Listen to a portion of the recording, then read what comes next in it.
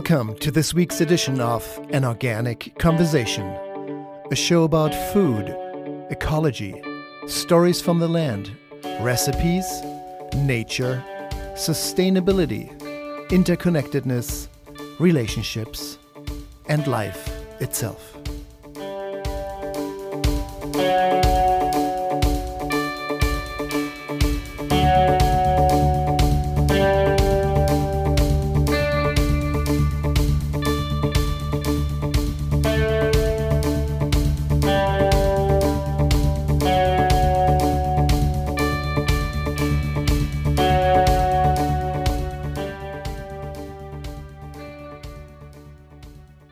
Yes, interconnectedness, relationships, and life itself. It's the time of gratitude, harvest celebrations, and finding friends and family around the dinner table. The light is changing and holidays are near. And in this hour, we want to share our personal favorite fall and winter meals and recipes, and of course, the stories that made those dinners so exceptional. Table Talk, favorite recipes for the winter season. Our topic here today on An Organic Conversation. I'm Helge Hellberg. I'm Mark Mulcahy. And I'm Sita Rani Palomar. I read this story the other day, and Helge, you're going to love this, but it seems like, the interesting thing when I was reading this story, it seems like I always come back to the Germans who are so innovative and so ahead of the curve on so many things, especially environmentally. And I read this story about... I love this. You come back to Germans, I come back to produce. There you go. So we're kind of meeting in the middle. It's kind of like, yes. Rumi and Rudiger. Yes, the brotherhood. We're the almond brothers. There you go. Okay. So the German supermarkets have overwhelmingly demanded that the German Poultry Association stop using GMO feed for both eggs and poultry. Now, the interesting thing is it's only a recent thing that happened where the German Poultry Association actually started using GMO feed, but they went to the supermarkets and they said, there isn't enough GMO-free soya. We have to worry about contamination, and there's also this legal uncertainty, so we can't provide you GMO-free fed chickens. And so the supermarkets went along for a little bit up until now, because it's only February of this year that happened. But when they researched it, they found a different story. They found that when they talked to Brazil and the authorities in the Brazilian agricultural community, that there was plenty of GMO-free feed in the system to supply Europe's needs. And so the supermarkets banded together and they said, absolutely, we will not accept these chickens. And soy. And so there will be no more GM-fed chickens in the marketplace in Germany. And this is for conventional eggs and conventional poultry? Yeah, because organic wouldn't allow it. This has nothing to do with the organic law. This is a general consumer demand on rejecting GMOs ever since the labeling took place. I mean, you're hard-pressed to find in the most average supermarket that has little to no organic fare, you would be hard-pressed to find a GMO product. It's that extreme. So labeling does create so much, or did in this case in Europe, create so much consumer awareness that GMO feed is no longer allowed and people rejected it. And it was I think it was led by the two largest supermarket chains, Rewe and Aldi. They supply, a fair 20% of all the food, those two chains alone, of all the foods to Germans. So when they step up and say, we get enough feedback that that's no longer accepted practice, they have the power to research, prove people wrong, and then change it. It's not the first time, actually, that they demanded certain behavioral changes, packaging, whatever, people said could not be done. They said, this will be done come, January 1st. So this is great. It's great news. And it does bring up this right now. It's just pride. The awareness. I was just in Germany a couple of months back, and the first little food booth at the Frankfurt airport was all bio. It's called bio. That's the equivalent of organic. And even my parents, if you look at their tea assortment at home and assortment, they drink bio tea. It's kind of not because of me. It has really become kind of that's what they like and that's what they like best. And my uncle and I went for dinner, and he has seen so many animal cruelty videos that he does not go to any restaurant anymore that can't tell him exactly where the animals are from. So there's a level of awareness, and Europe, and especially Germany, has always been very aware due to some food crisis and food scandals that people paid attention to the quality of their food. The Reinheitsgebot of beer and the dilution of wine, and that's a cultural staple with antifreeze years and years and years back. So the level, the sharpness of awareness is just really exceptional in Germany. And listening to you, you would think, okay, the younger generation, 20s would be the leaders in that. But now I'm hearing you that it's broad based over all German society. My uncle is 77. He said, if they can't tell me where the animal is from, we're not going to eat it. Culture shift happens. And so we, as you've heard, if you've been listening to the shows lately, is that we did a retail seminar, and these are some of the topics that we brought up is the power of retailers and their power to be the change makers in society. So Germany's getting it started, and we're going to keep it going over here. Mm-hmm. And to be advocates for their consumers. When the retailers have a relationship with their consumers and they know what their consumers want, the power to change the system is really powerful. Yeah, that's what leadership looks like. You're listening to an Organic Conversation. Thanks for bringing that to our attention, Mark. Mm-hmm. I'm Helge Hellberg. I'm Mark Mulcahy. And I'm Sita Rani Palomar. And our topic in this hour, we're staying with food, is Table Talk, favorite recipes for the winter season. We will share our favorite meals and recipes and the stories that accompany them in this hour of an Organic Conversation. This is usually the time for the holistic bite of our very own Sita Rani Palomar, Chef Sita. I just like to feed in the audio. He just likes working the music on all the sections. Does. But it feels like a gigantic holistic bite. It kind of is. It's it's all a story, food it's health. Yeah. So why don't we start off with you? Oh, Sita? I would be so happy to start off. Well, we were tossing ideas back about what we wanted to do for the holiday season. And particularly, this is a time when people talk a lot more about food. And, several weeks ago, we had a conversation about when my sister came to visit and she was having dinner or lunch, and she was just talking about how different it is to have a conversation with me about food than the people in her community, just because it's so loquacious. There are so many places it can go because talking about food is what I do. So even if you are not somebody who talks about food day in and day out, 365 days a year, this period of time, it's really concentrated because this period of time, we're sharing more meals with the people that we love. And so a lot of thought goes into what we create to share with people. And I think that's why it becomes a dialogue. Well, and also, see, to listening to that is, I don't know if it's if you cook outdoors, there's a smell from cooking outdoors. But when you walk into a house and the house has been closed up and you've got garlic or onions on the stove or something baking in the oven, your whole demeanor changes, right? When you walked in, you could have had a rough day at work and you walk in and you go, oh, okay, what's going on here, right? Yep. It's a game changer. Yeah, even at parties, you can have the most beautifully decorated living room. Most people gather in the kitchen. Yeah. It's such a phenomenon. True. It's such a phenomenon. It's like at the end of the day, everyone gathers around the kitchen table, not where the couches are and where it's comfy. There's something really deeply rooted in us. And it's interesting. There's travel, there's sports. People can connect on all kinds of levels or through all kinds of stories, but I really think food is the most connecting element of all around the world. That's when we sit down and stop and share and have recipes and tradition and family and health and flavor and everything that possibly could go on in life goes on around food, especially with somebody else in food.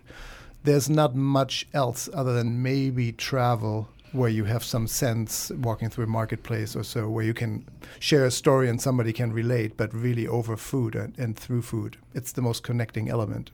And it was really fun for us to start diving into our memories of what holiday meals, what fall meals and winter meals could really be discussed here, because there are so many to choose from. So we've all kind of picked favorite standout memories of food and recipes for food. And so I'm going to go ahead. Yours is a good one. No, we actually got to take a quick break and then let's start with you. Let's tease the audience a little more.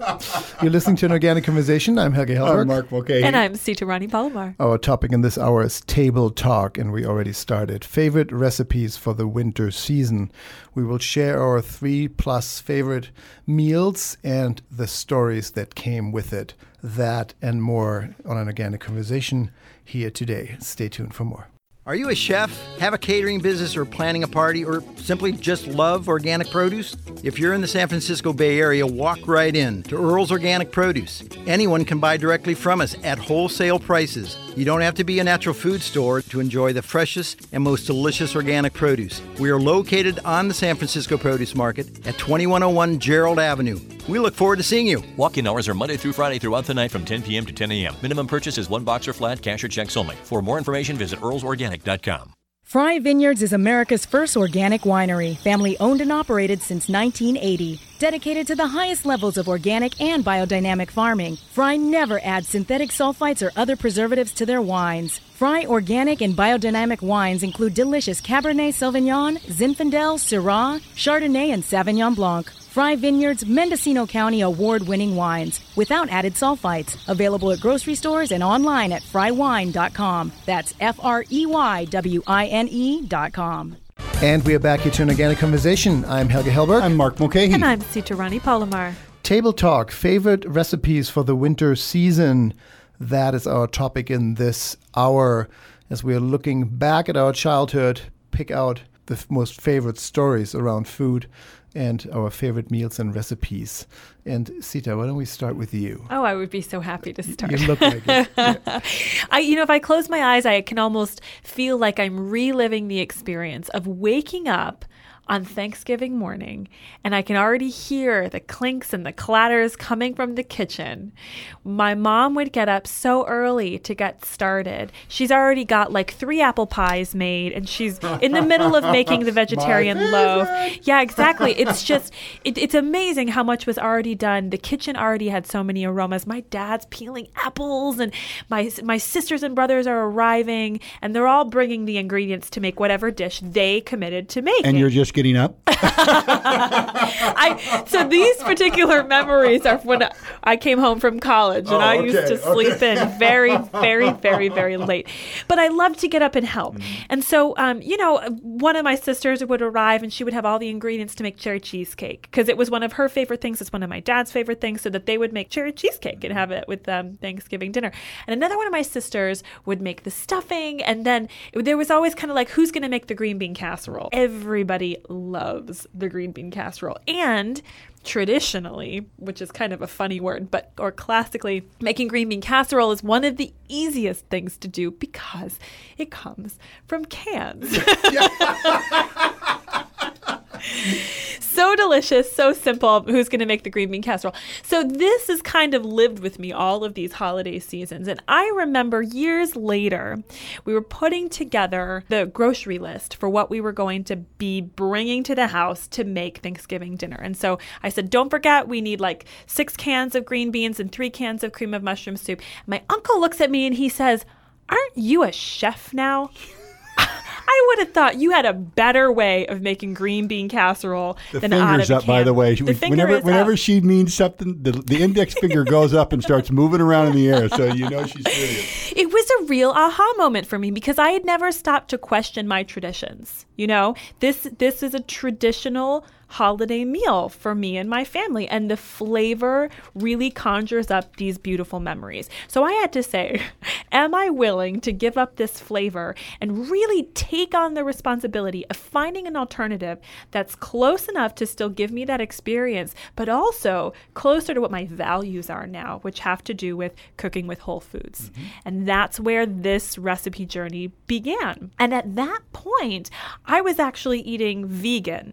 So I wasn't even doing the cream of mushroom soup that comes from a can, although I was happy to make sure that everybody else had that as an option, and I just wasn't going to have anything.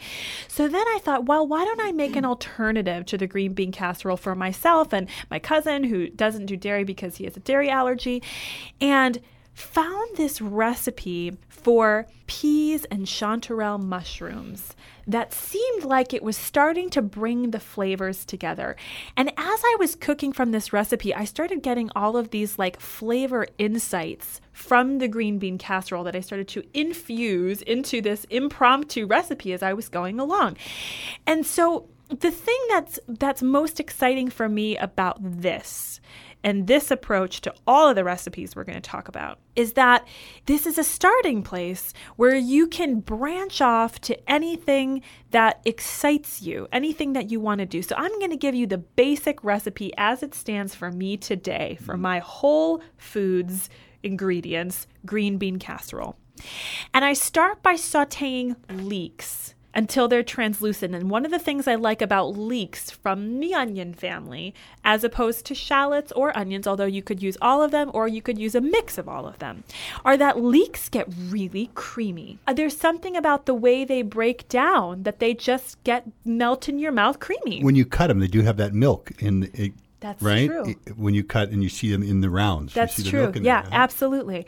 So you saute the leeks until they get translucent and really creamy. And then you add sliced mushrooms. And you can do a combination. You can use fresh mushrooms. You could get cremini and shiitake. Maybe you have chanterelles in your area right now, or maybe you can get, I don't know if maitake are still around where you are, but you could do a combination of fresh mushrooms. You could buy dried mushrooms and rehydrate them like porcini and black trumpet. And then when you add your mushrooms, add either some dried or some fresh thyme. Thyme is one of those herbs that classically pairs with mushrooms. There's something so earthy and warmy and herbaceous about it. And I add some tamari. And this is something that actually we educated when we did our Passion, Purpose, and Produce seminar, which is about culinary connections and how mushrooms naturally have L-glutamate in them, which is that it creates that sense of umami, that taste that you've just had protein that satiates you. And soy has that also. And soy is an ingredient in tamari. It's one of the main ingredients. So the combination of the two is very satisfying. It tastes like you had protein. So I add a little bit of tamari, lots of black pepper, and some sea salt to taste because the tamari is very salty to begin with. And I saute the mushrooms until they're tender. And that's the point where I add either green beans, which you can add whole, you can halve them, you can shred them. However you grew up with green beans in your green bean casserole, recreate it with fresh green beans. Or you can do peas, which I found to be a really delightful alternative to green beans the very first time I set out to make my green bean casserole alternative. And cook them until they're bright green and still snappy, so they're not mushy.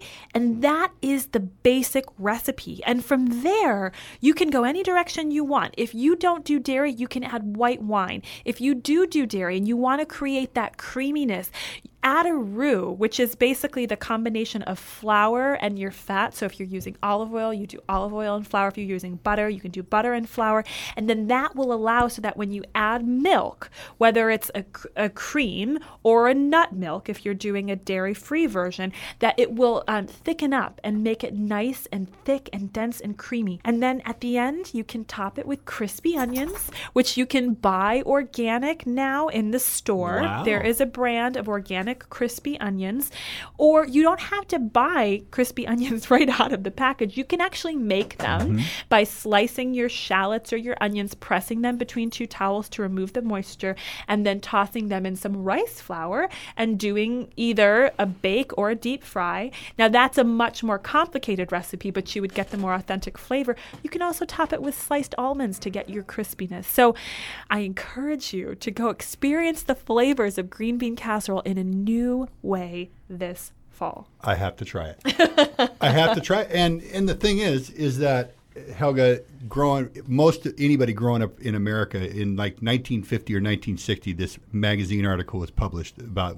using a name brand kind of mushroom soup and things like this. And it became a staple at Thanksgiving from that point on. And I'm not sure if you've had it or not, or if it was in Germany, or if they had something like that.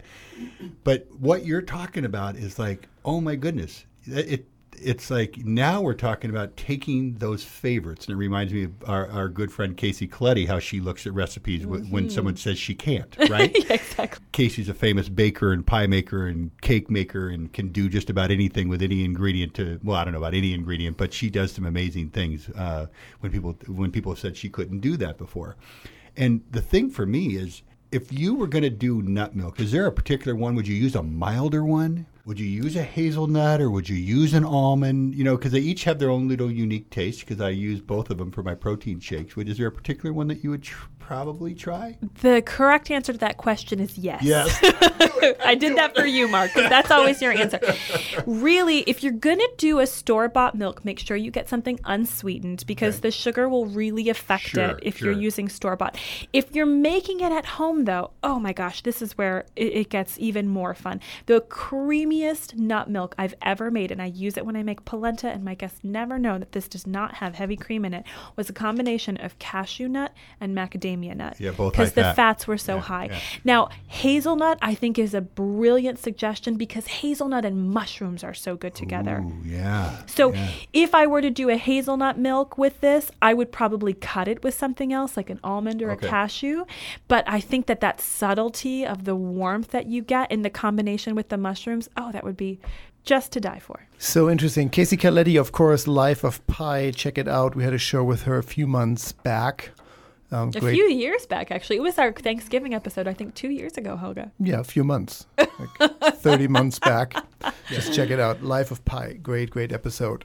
I'm sitting here listening to you guys, really being excited about green bean casserole, and I'm getting a little homesick in a funny way, because I'm realizing that the recipe itself has only 50% of the value. It's really the other 50% comes from the story you attach to it. And green bean casserole doesn't tell me it doesn't say anything in my heart. We didn't have it. I'm sure actually there's a very similar green bean dish in Germany that is called something else, but green bean casserole, almost as a term of happiness and holidays, doesn't exist in my vocabulary or in my memory. So it's interesting to see how both of you are reacting to that as a complete, clear, cellular thing of U.S. existence. And I'm like, yeah, sounds yummy, but I don't. Well, and I have to say, to contrast just how foreign it is to you, the other day I was searching on the internet and I started typing the word green, Gree, and the first search result was green bean casserole. And Really? I had not searched for it prior. So it's that time of year, and it is that quintessential to the kitchen That's table. That's a great word. Yeah, it's completely quintessential. It's as quintessential as, for most people, turkey. It is. And Thanksgiving. It's like there's an immediate Thanksgiving, 2 words. They would say turkey and green bean, or maybe cranberry sauce and green bean casserole, but it's that much. And there's no affiliation for me in that. Well, this is the perfect segue. Yeah. This is the perfect segue. Exactly. You are listening to an Organic Conversation. Our focus in this hour is Table Talk, favorite recipes for the winter season. We are obviously sharing our all-time favorites combined with the memories that created those meals and the fondness of it all. In this hour, I'm Helge Hellberg. I'm Mark Mulcahy. And I'm Sita Rani Palomar. And we will be back with more, and I guess me next. You next. Me next. Coming up in just a minute. We'll take a quick break, but stay tuned for more.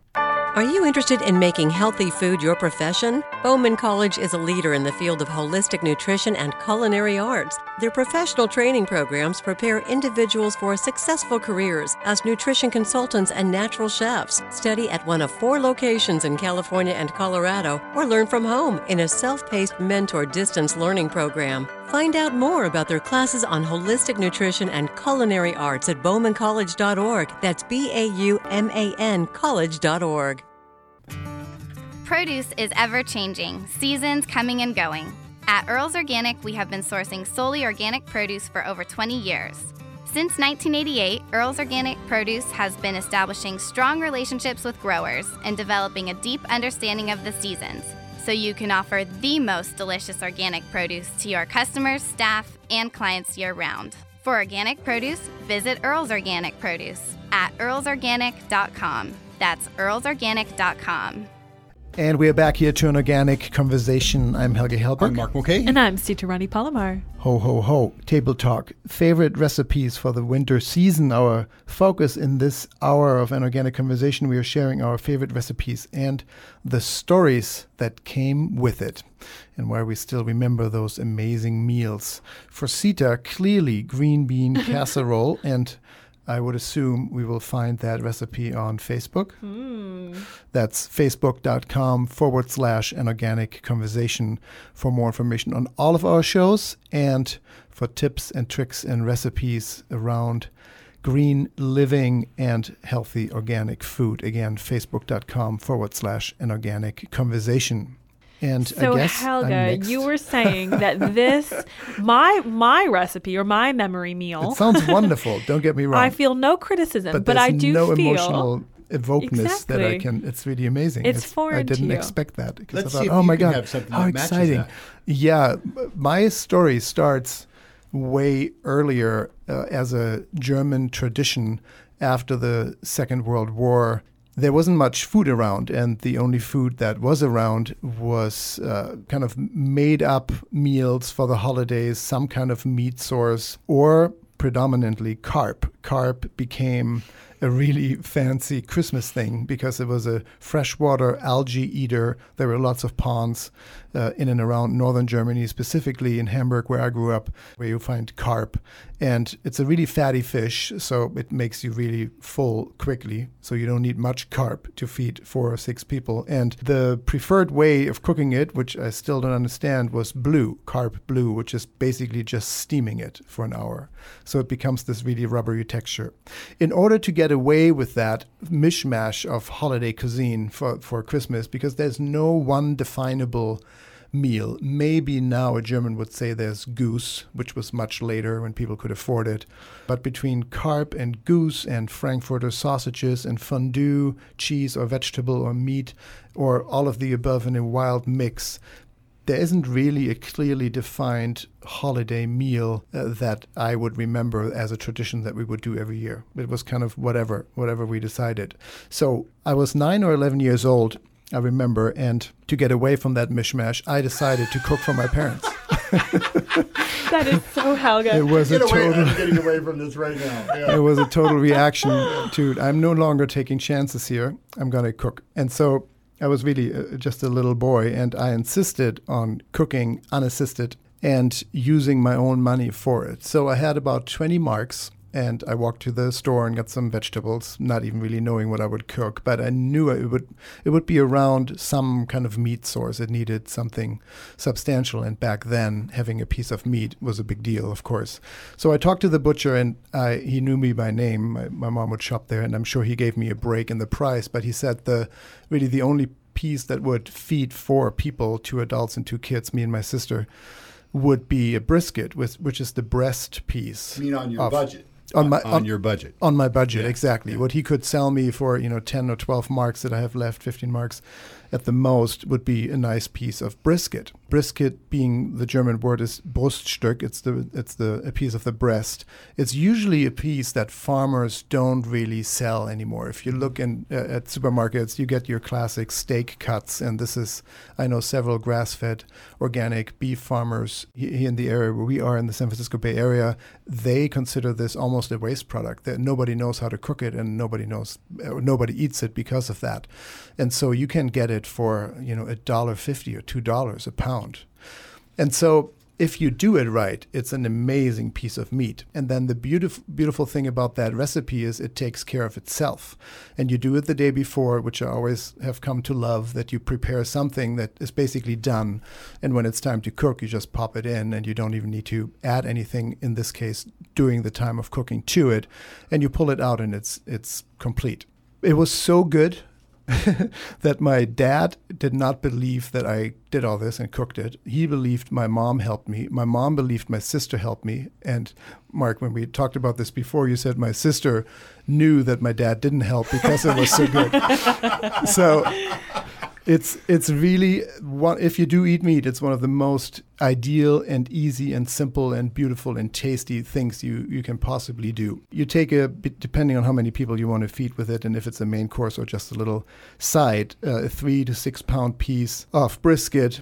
Contact your farmer directly if you have one in your area. You will really find that they have a freezer full potentially, because it's not a piece that you can find. But even at your supermarket, if they have brisket, it should be in the absolute lowest price range compared to all other pieces of meat, and that makes it so attractive. You put it in a bowl or pot. Ideally, to make it really easy, the pot you're cooking it in the next day. So a slow cooker or Römertopf, which is kind of a clay pot, an oval-shaped clay pot. What's the equivalent here? Well, I mean, I think probably the equivalent would be an enamel cast iron, like. Or that, sure, yeah. This is really clay, rough clay. You can feel the roughness of the clay, but we call it Römertopf. It's something where you put all the stuff in at the same time, and miraculously, even after hours of cooking, everything is still al dente, even though they all take individual cooking times otherwise. But you put that piece of meat in there, you use a half a bottle of red wine. I used, I believe, kind of the equivalent of a Zinfandel, something with a little spice perhaps. A cup of salt, 3/4 cup of salt, quite a bit of salt, and then water to make sure it's fully submerged. So you can put the salt in first and the red wine, and you make sure the salt is dissolved to have a little bit of a brine, and then you just put the meat in and you fill up enough water, and that's it. That's what you do. And you let it sit there in this brine overnight at least, if not 24 hours. If you do it at 3 in the afternoon, that's perfect, because then you can just let it sit there at 3 in the afternoon until the next afternoon, which is when you want to cook it. So everything is done. At that point, you drain the brine completely. You add the other half bottle of red wine to it. Add a half a cup of olive oil, up to 1 cup, quite a bit of olive oil, depending again of the size of the meat. And you add some veggies, potatoes, carrots, shallots, onions, leeks, celery, even maybe some mandarins, whatever really feels good. I know we had some orange slices and some mandarins, if I remember, they were smaller. So I just, as whole pieces, you just throw in the mandarins, you peel them, and you put in individual pieces. And then some clove and some herbs and pepper and some salt, light on the salt, because the salt overnight broke down the cellular wall of the meat. And so you don't need, it's still sitting in the meat to some degree. You only need a little bit of salt.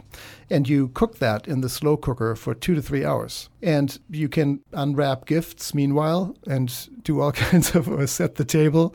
You can do also kinds of other things, but it's pretty low heat. I don't remember exactly what the equivalent would be, 250 degrees maybe, like a slow simmer. And 2 or 3 hours later, voila, you almost can't overcook it, that's why it's called miracle pot or slow cooker.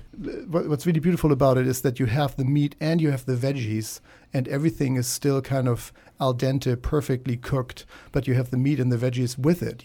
There's nothing else you need to do. And so the brisket, because of the salt brine overnight, will literally fall off your fork. You don't need a knife for that meal. That's basically the whole dish. It turned out beautifully, and I've done it a couple more times in my life, and it has never failed me. It's almost bulletproof. You can't go wrong. Whatever you add, whatever you don't really add, what veggies are in season, it doesn't really matter. It will turn out exceptional. Well, Helge, I know you resurrected this recipe about a year ago because a friend was asking for something. She said, I need a main course for the family. They're coming over. I don't know what to make. And you said, oh, well, why don't you try this brisket recipe I invented when I was 9 years old? And she's like, really? I'm not. He said, no, really. It's just try it.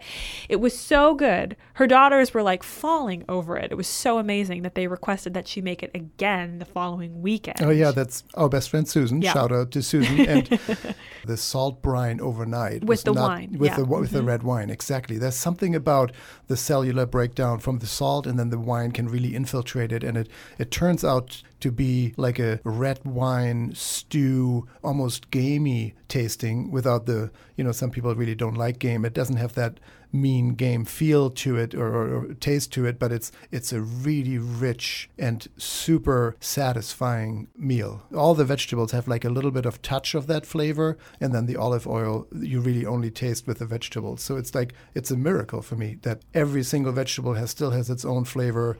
Everything has a little bit of olive oil hue to it, and the meat is just perfectly cooked. And it really takes an hour of preparing and 10 minutes of putting it in and 10 minutes of taking it out. That's it. There's nothing else required. That's my kind of cooking. And it's a miracle that your culinary intuition was so strong at 9 years old. Yes, I might have been Well, 11. I think that was but- his distaste for carp was what helped to fueling aid. it.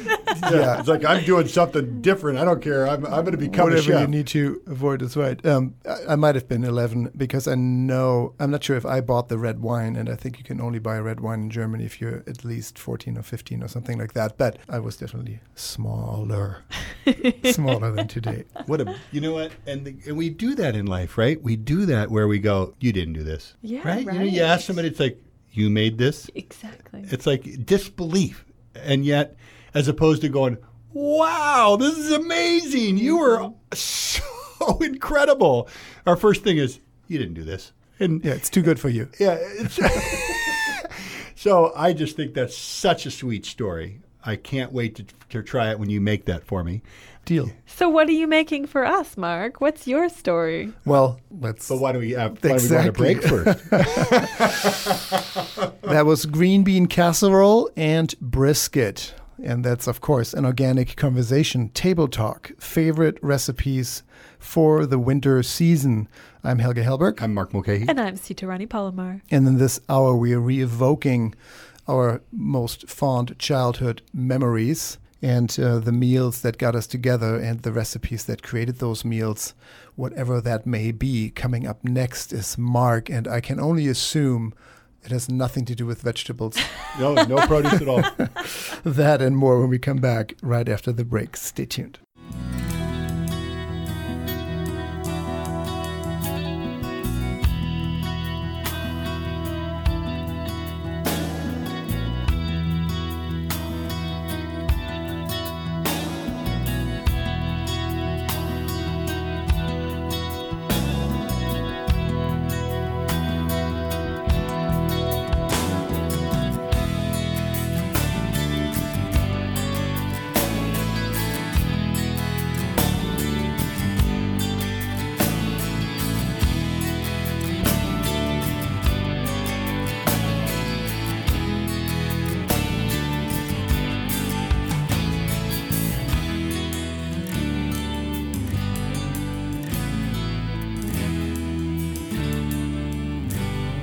And we are back here to an organic conversation. I'm Helge Hellberg. I'm Mark Mulcahy. And I'm Sita Rani Palomar.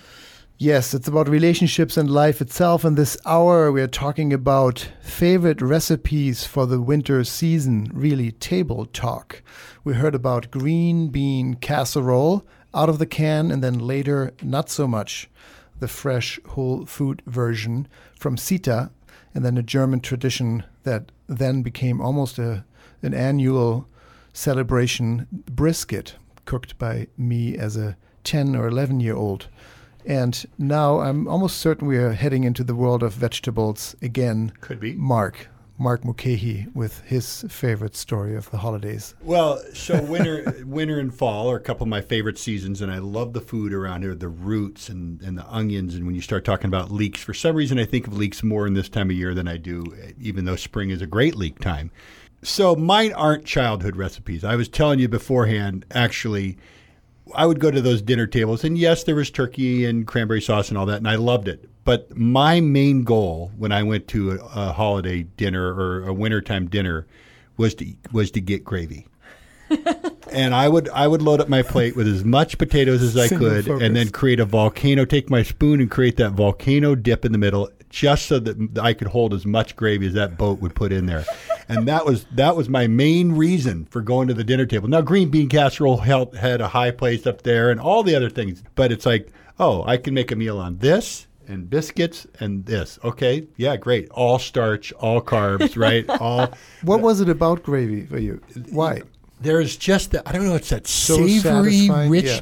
Well, I think what it is, it's kind of like you've talked about sometimes, Helge, and so have you, Sita, is growing up, there were certain things that you only had certain times a true. year. More and more now, people just kind of go, oh, I want to have turkey, and they'll just cook a turkey, right? Mm-hmm. Well, we never did that. It was like, if it was during the winter, it's like I associate turkey with winter, right? And so it was those types of things. So that meant gravy.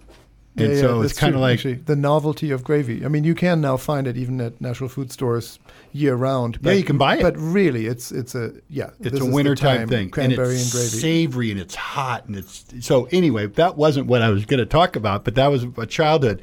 So a few years back, I was working in Boise, working with the Boise Co-op there.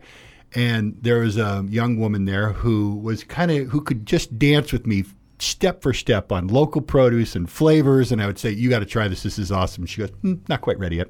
And I'd just be like, are you kidding me? And it's just like, who are you?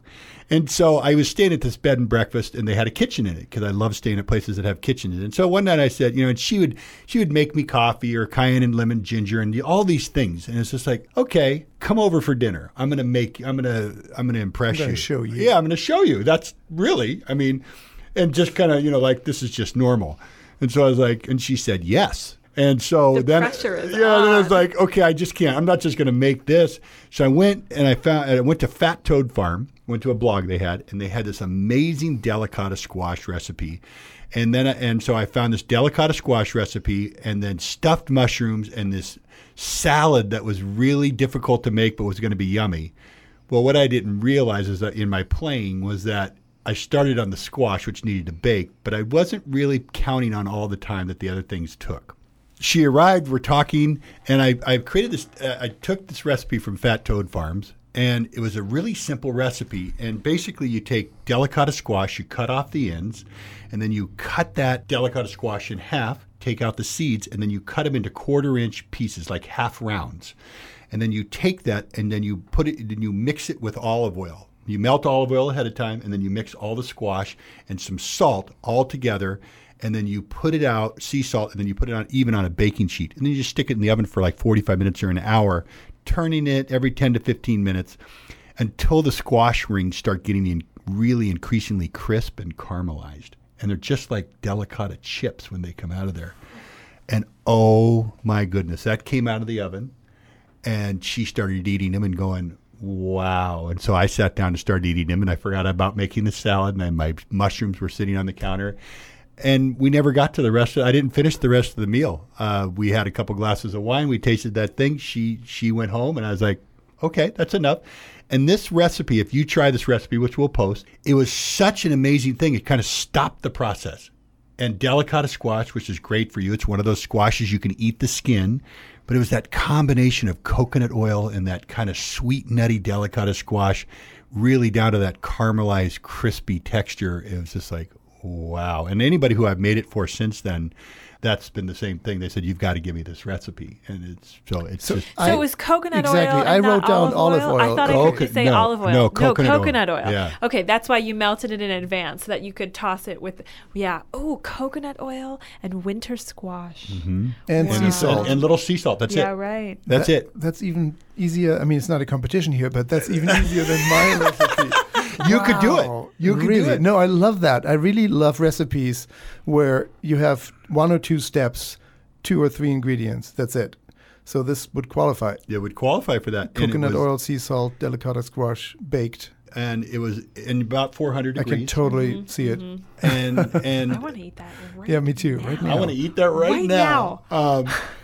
And the other thing that I'm bringing to the table is when I was looking at changing my health and losing some weight and stuff, during some of my places where I was trying to eat lighter or not take in so many calories or make my calories work for me better, is I realized that I could, if I put a sweet potato in the oven, right, then I'm getting complex carbohydrates and I'm getting my antioxidants and all that stuff. And I'm like, okay, I'm starting there.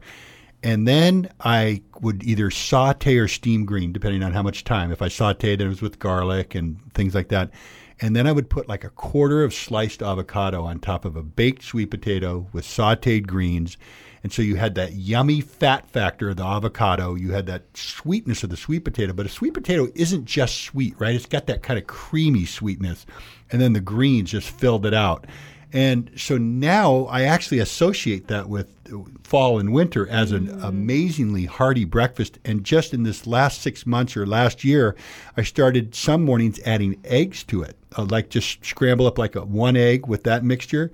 It'll last with you all day. It's great for you, and it's It's that total yummy factor that you're looking for. That because a lot of times when you're trying to lose weight or you're on a fast or a cleanse or something that includes food, you often look at food like, oh, I wish I could have. Oh, I wish I could have. And eating something like that, I never said that. It was like I could have eaten that every single morning. I mean, even the delicata squash, right? I would need to make it, but with a little bit of cinnamon and some nut milk in the morning, that's your cereal substitute if you wanted to start with. And would be so tasty. I'm totally especially hooked. coming out of the oven. Yeah. Oh, Well, okay. wow. So that Thank you, Mark. you got two things in one there with the sweet potato and the greens. I love it. I love it. And not hard to make. That's that other thing that you were talking about, Helga. I mean, It takes- literally doesn't take an sweet potato hour. goes in the oven, which I would do when I got up, right? I put the sweet potato in. I could even, while I was washing dishes or doing something, just steam some greens in 3 minutes or something like that pretty easily. And then slicing up an avocado. If you wanted to make it easy, it's another one of those easy recipes you were talking about, Helga. Yeah, and warm fresh from the oven, either the sweet potato or the delicata squash, nice, but they also last in the fridge for 3-4 days. Yeah, you If could cook 'em just and reheat them up. more. Well, the delicata squash, Helga, when you said just put a little cinnamon on it, reminded me of another recipe that's really just like 2 steps. And that's taking an acorn squash and cutting it in half, removing the seeds, and then in that well where the seeds were, you add coconut oil and a little bit of maple syrup and some cinnamon and some nutmeg. And you roast that in the oven just like that. Add some sea salt if you want it to be a little bit on the savory side. And you can just eat it with a spoon, right like that when it comes out of the oven. Or you can stuff it with wild rice and beans and sauteed greens and mushrooms and olives and whatever you want. But it's versatile in that way. You can eat it right out of the oven or you can stuff it. Wow. And all that we promise on our website, facebook.com/an organic conversation, to help you get inspired about the holiday season. This is An Organic Conversation. I'm Helga Hilbert. I'm Mark Mulcahy. And I'm Sita Rani Palomar. Table Talk, our topic in this hour. Table Talk, favorite recipes for the winter season. Our favorite recipes and the stories that came with it or through it. And Mark, I think we're sticking with green bean casserole and sweet potato and delicata squash as we are heading into our next segment. We're staying in the world of vegetables. Here's our very own Mark Mulcahy and What's in Season.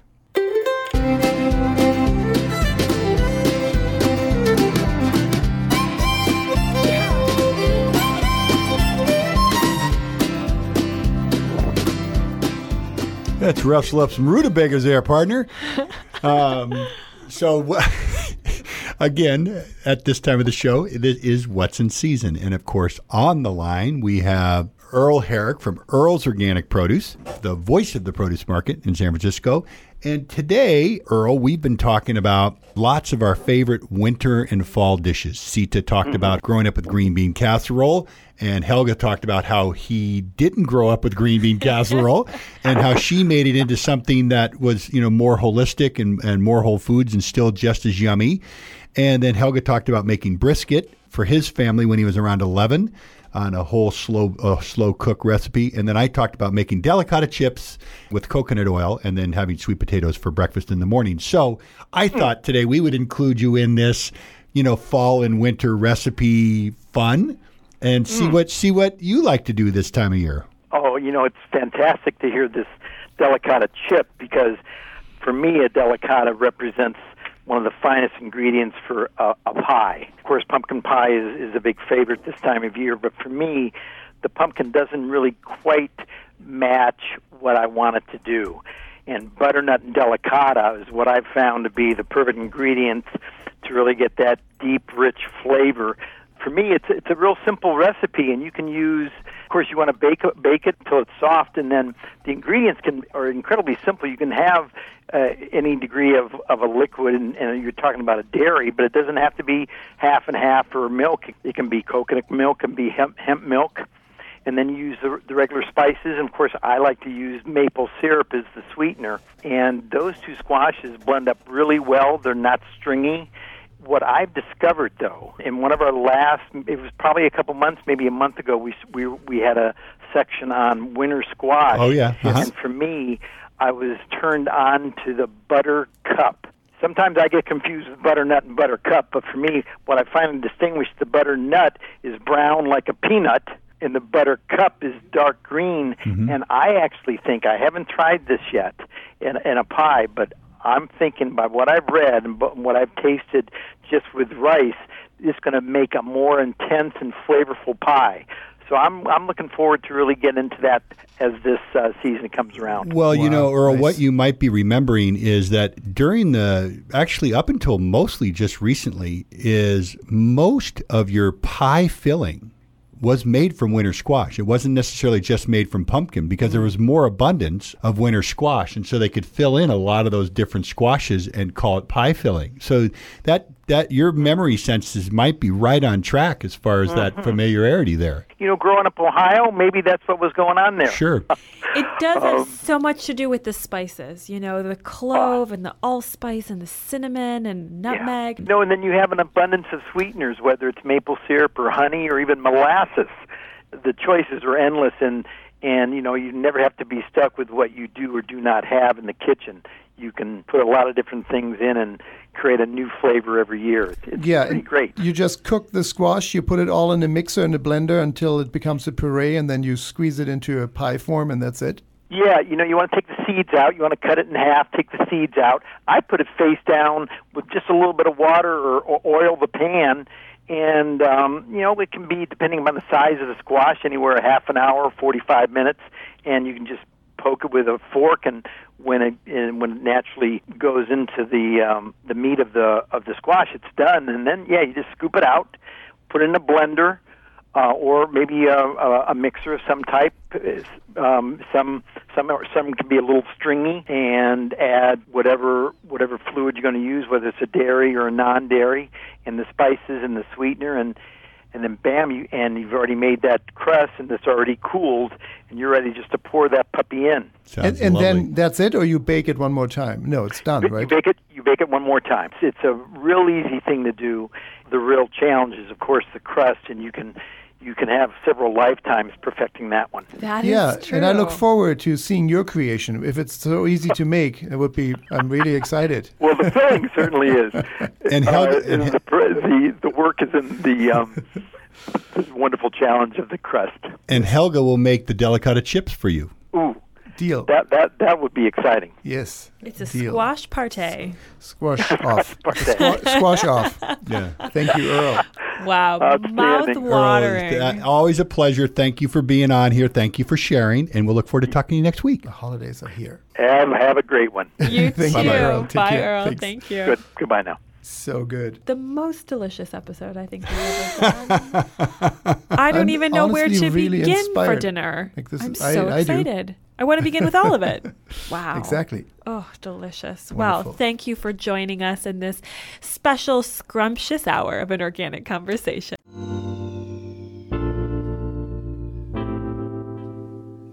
An Organic Conversation is a proud production of the Organic Media Network. Associate producer, Kristen Ponger.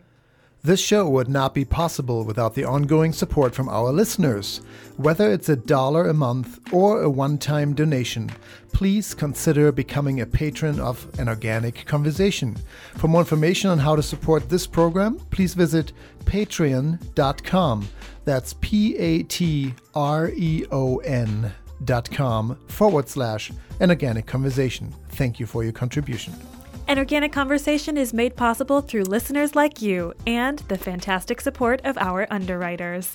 Earl's Organic Produce, a national distributor providing certified organic fruits and vegetables for your store, home, or business since 1988. The website is earlsorganic.com. And also Fry Vineyards, America's first certified organic winery, producing organic and certified biodynamic wine. For more information, frywine.com. That's FREYWINE.com. Thank you as well to Bowman College, focused on holistic nutrition and culinary arts for over 20 years. Bowman College offers professional training programs that prepare individuals for careers as nutrition consultants and natural chefs. Their website is bowmancollege.org. That's BAUMAN college.org. If you missed parts of this show or for any other episode, go to iTunes or anorganicconversation.com. And for more information, health tips, recipes, and your daily dose of inspiration, please follow us on facebook.com/An Organic Conversation. We are your hosts, Helge Hellberg and Sita Rani Palomar. And we'll be back right here, same place, same time next week. See you then. Bye.